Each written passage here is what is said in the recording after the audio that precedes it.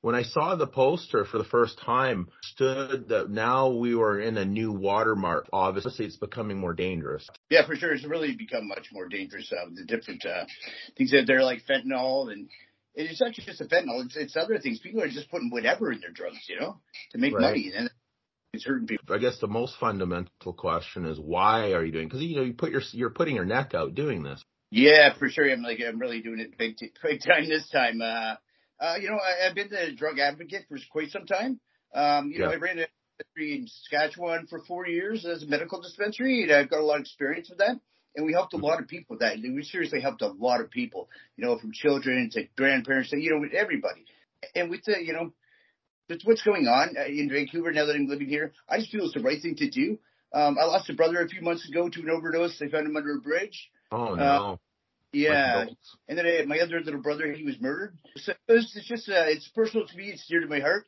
And I think nobody else is really stepping up besides Sarah here. And they're giving her some blocking there. So I just think it's something that I'm just going to go ahead and do. And if they arrest me, they arrest me. And then we'll do a constitutional challenge against that. It's just a fast track to getting the laws, getting the laws changed. Why put yourself at such personal risk to do this? I feel it's just the right thing to do. People are dying, and I can't just stand there and let people die for somebody to tell me it's okay to save somebody. I believe that if we can, we should. And that's what I'm going to do. Quite frankly, I'm not done with the cannabis industry. I'm still in court. I've been in court 6 years now doing a constitutional challenge for medical cannabis dispensaries. Wow. We have recreational cannabis dispensaries. They left out the whole medical regime. So I'm trying to get the law changed. I agree with myself as well. I do 2 to 5 years. I find out tomorrow, actually, if that comes to be or if we change the law. So if I do win, then they're going to have to change the Cannabis Act and allow medical cannabis dispensaries, not just online.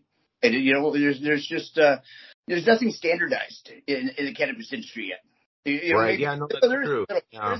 But there's very, very little that's standardized, especially with the strains. If people want to get the same strain every time from a certain store, you can't do that.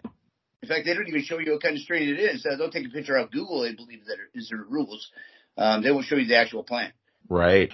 How does your system work? Like maybe you will break down how you're going to be different than anyone. Because honestly, I think that you are possibly the only person in the world doing it the way you're doing it. Yeah, absolutely. Out in the open. Yes. Yeah, no, yeah. I don't really have a system. I just kind of do what I do. Well, it is a little bit of a system. I guess, the first thing we can do is put our necks out there and start saying, and I don't think about myself in that point. I think everything else, there's much more people that need the help right now. But I'm perfectly fine right now. So I should be out there helping people is what I think I should be doing. And if I have the opportunity to do so, then I'm going to do so. So what happens basically is I'm going to go do what I'm going to do. And chances are the police are going to come arrest me, bail, then I'll hire Paul and my lawyer, and we'll start doing a constitutional challenge. And then we start doing the law. So if they arrest me for, say, cocaine distribution, we'll say, hey, we should be allowed to do this. People should be allowed to get it safely. Same with psychedelics. I plan on doing the first freedom of thought case ever. Oh, wow. No one's ever done a freedom of thought case in the world, maybe. How are you guaranteeing that these drugs are safe or fentanyl free, and how are you testing them and that? Sure. I use Dana's store. He's a good friend of mine. Let's get your drugs tested in Vancouver here. And that's Vancouver Coastal Health approved machine from there, the spectrometer. So that's what we're doing. We also have fentanyl strips. We do use the spectrometer to make sure it is what it is. The drug is what it is. Okay. Wow.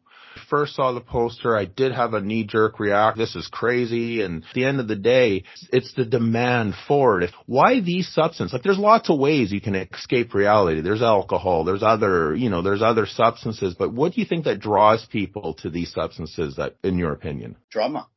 Childhood trauma in most cases. These people have things that have happened to them. They can't deal with them. So what they do is they find a drug that helps them escape. And one of those, unfortunately, is heroin and fentanyl. Right. Cocaine, mainly, the heroin in the opiates here seems to be the big one. Just takes them out of that world. It kills the pain from now, and that's all that matters in that moment. And because they're so far down now, it's a cycle, helping them get out of that cycle.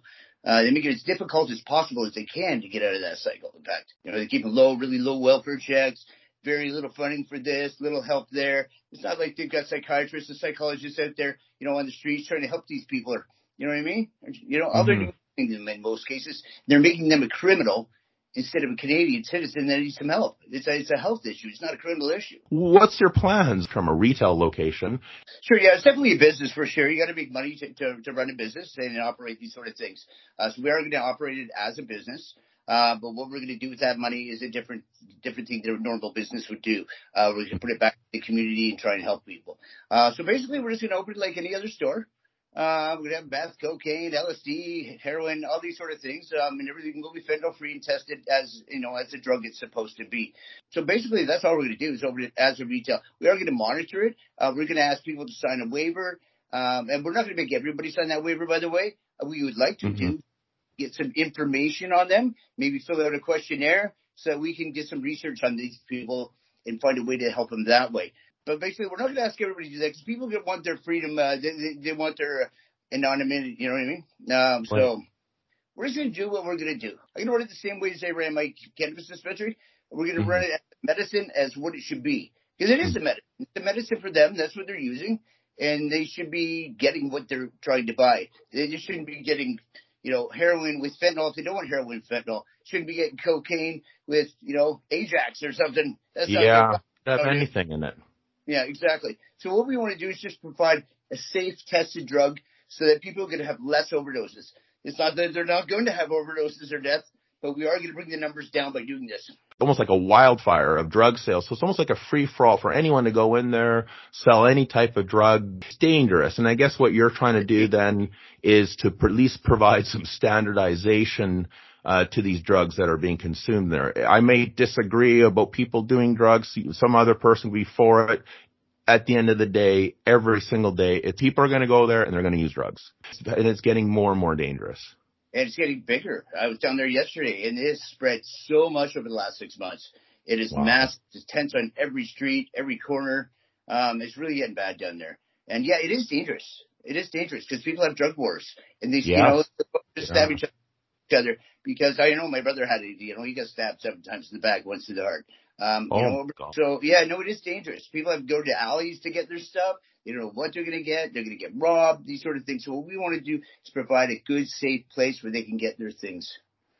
And another thing you bring up, too, and this is something I talk a lot about on the podcast, is predator drug dealers that target the vulnerable women. They owe them a debt or whatever it is. And their world their world turns really upside down fast. So this could prevent, women having to go to predator dealers, and stories I heard are just monstrous. And I heard it's getting worse. They said that the Wish Foundation that does a lot of work down there, they said it's the worst it's ever been for predators, even going through the Picton stuff. So there's probably more Pictons around, right? So it's a scary world. There's so many things that can happen. I mean, there's a lot of people that are, get victimized by this sort of thing. They can't afford it. They're going to do whatever they can to get that fixed, right? Because they're addicted. They're going to put themselves in harm's way, intentionally or unintentionally, just to make themselves feel better. As sad as that sounds. So people take advantage of that. That's really the worst thing they can ever do to somebody, is take advantage of someone's pain. Does happen. So we just had an election. The people that came into power, how did it feel that affects you in any way, or just kind of you're just going to do what you're going to do, and regardless of what's going on politically? Honestly, I don't follow the news or politics whatsoever at all. Yeah. Zero. Well, yeah, there's a new mayor, new gang in town. Yeah, this is a new era, right? This is the one thing I do worry about. Maybe you can shed some light on this. Let's say you're successful at doing this. In the drug world, there's a lot of copycats. So someone can take your kind of model and start providing it, but then they're putting dangerous stuff because they're about making a buck. I hope they do copy my model, not put dangerous stuff in this. I hope these go all over Canada. I mean, all over the world, they should be providing safe access to drugs and with all kinds of different things. I think they should copy my model. Okay. And that's a new gang in town. I believe there's a new mayor coming as well, new mayor. Yeah. I am trying to meet with him. I have friends over in politics there. They're trying to set me up a meeting with him. So that would be really great if he did take that. Wow. First sent your post around, people, hey, what's your thoughts on this? Their minds were blowing. How can you even do this? Isn't this illegal? So, and I think that you're definitely one of the first. You won't be the last for sure. Yeah, I believe so. And another thing with politics, it really wouldn't matter who was in. If I can save a life, I'm going to save a life. I really don't care who's in there. They Right. can't touch them to that. I mean, maybe they could arrest me and put me in jail, but when I get out, I'm just going to do. On the psychedelic side, so it's interesting because, you're a big advocate for that. And, research done using these for psychotherapy, for trauma, for post-traumatic stress that could help people maybe get off heroin or, I saw that you had Ibogaine. There's Ibogaine's been very successful. So maybe talk about some more of the holistic psychedelic therapies that could help people. For sure. I don't have an Ibogaine myself. That's something that should be really done with a professional, like Gareth Realms or, something like that. I've done Ibogaine to see what it was like. I can see how it wasn't for me at all. It works for heroin addicts and stuff. I didn't have that problem, or the opioid receptors. I really like the 5-MeO-DMT, the God molecule. Is my favorite part. It's the world's strongest psychedelic, but it is it's the only drug that would take you to the other side of death. What was that, DMT? Yeah, but it's 5-MeO-DMT. Okay. What most people do is NN-DMT. It's just very, it's exciting, but it's just not on the same level whatsoever. Wow. Not even close. Wow. It's just unbelievable. It really works for me, that's for sure. I think I would really work well with a lot of people with trauma. Apparently it worked for Mike Tyson. He said he used it for help his personal trauma. Yeah, he cries in his interview, which is but yeah, no, he uses the 5-MeO-DMT as well, the toad. Wow. Yeah. No, it's ineffable to explain. The first time I ever did it, it was just, first it was like absolute power. You know what I mean? Just everything. Well, first you go in, is boom! You're everything. You're nothing. You were just, there's no body. There's nothing. You just are. Wow. And then there's just different parts to it. There was another part into that first experience where all I felt was the most overpowering feeling of love I've ever felt in my life. Wow. Correct. So these can really transcend a person, and in some cases it can help heal these parts of their, broken soul, so to speak. Like 20 years of therapy in that one session, just like they say, I broke down and I cried and I cried. I forgave myself for all the stuff I'd done to myself. Yeah, it was like I was still crying when I got home.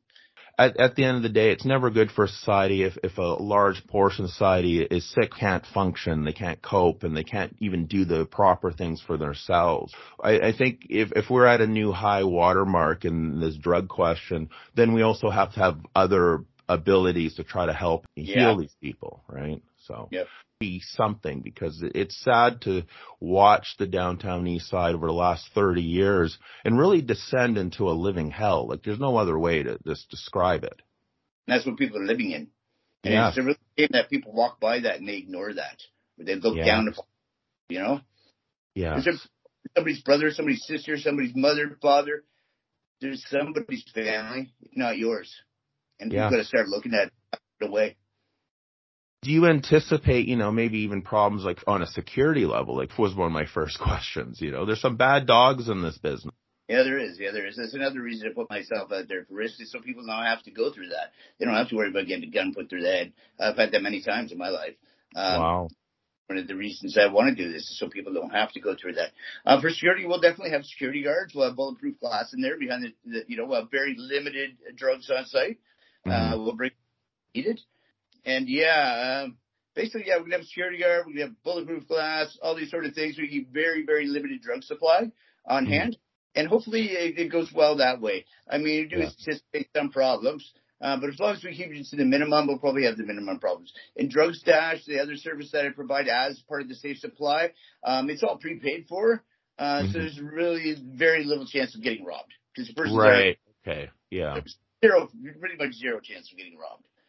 Drug world is the drug world. It has a big spectrum of people. People that pretend not to do them and do them behind closed doors, and then people pretty out in the open with them, right? And it affects every walk of life and every profession and stuff. So you're going to get a wide variety of experiences, right? I went through a home invasion just a little while ago, actually. I went through a home invasion, for a month and a half. Wow. So we're going into a store now. This is, as I said, the new era. You can order in the dark web and message boards. I'm sure there's all kinds of ways. And I said, with you being the kind of a new high watermark, I said, no, I'm doing out in the open. Website, social media, you're on posters, you have QR codes. Truly mind blown. I was like, but at the same time, not surprised that's where we're at. For sure. Well, we'll go further. I imagine, same thing. We used to stand on the corners with posters and signs in the streets in Vancouver here and everywhere, take over the streets. And people used to laugh at us for doing these sort of things. But cannabis is legal now. Yeah, so, true. Yeah. And there was a lot of pushback against it too. A lot of pushback. I remember all my life it was like cannabis was like the devil's leaf, So yeah, it's funny to, go through all that and then see where it is today and is the world burning down because people can go buy weed at a store? No. And again, these are harder substances than weed, and I don't think cannabis is in the same ballpark as coke, but still, you're going back, again, regardless of how I feel about people using coke or not, there are a lot of people that want to use it, and that's as you said, their preference drugs, and they'll go through risky behavior, deal with someone that's potentially dangerous to get it, and put their lives at risk. Well, I feel it's more important to have a drug like that legal besides cannabis. So to prevent all that sort of stuff, prevent the risk of death, prevent the risk of robbery, or just, predator sort of things. You have a legalized, standardized system. Wow. Yeah. Any last thoughts or? Was my lawyer popping up there? I don't know. I hope it goes well. That's for sure. I just want people to have an open mind about these things. People are very close-minded, and it's generally not their fault. This is the way they're conditioned, and what they've heard, what they're growing up, and what they're told is right or wrong. I just want people to sit back and use their own judgment, not something that's been affected by somebody else's thoughts. I want them to really sit back and think, if that's my mom, that's my brother, that's my sister out there, what would I really want for them? Would I want something safe provided to them? Or would I prefer they're getting something dangerous off the street that could be cut with anything or fentanyl and they could die like my brother or be murdered like my brother, like me? If that's what they want, they should continue going on with their thoughts the way they are. But I don't believe that's the way anybody really wants it. No, I think help people in the end. They want a better society. They want a safer society. And they certainly don't want their sisters and their mothers and their daughters being predatory. But, that's what I think. I'd really like people to take a step back and really look at the situation. Yeah, it is a nightmare. It's said all the other things you talked about, women being targeted predators, the robbery, the gang violence and stuff. There has to be a way to kind of dial that back down and actually treat people that need help. Because that stuff does get in the way, right? It takes up a lot of the resources and stuff. And then it kind of, like, even myself included, it kind of clouds your lens when you look at, well, there wouldn't be all these crimes if it wasn't for these drug users, right? So then they become an easy scapegoat. And I probably done that myself. Done it myself. And it's important to have open dialogue for this question. In my opinion, this is one of the most important conversations that City of Vancouver, Metro Vancouver, even the province of British Columbia has to have about safe supply, large population of addicted people who need help, and how are we going to bridge it so we get to a better place. I don't know. What we're doing is not working, obviously.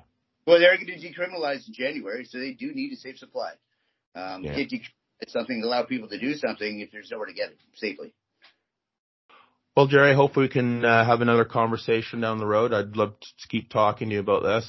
All right. I really appreciate you having me on the show. Thank you, Jerry. Take care. Have a good day. Thank you.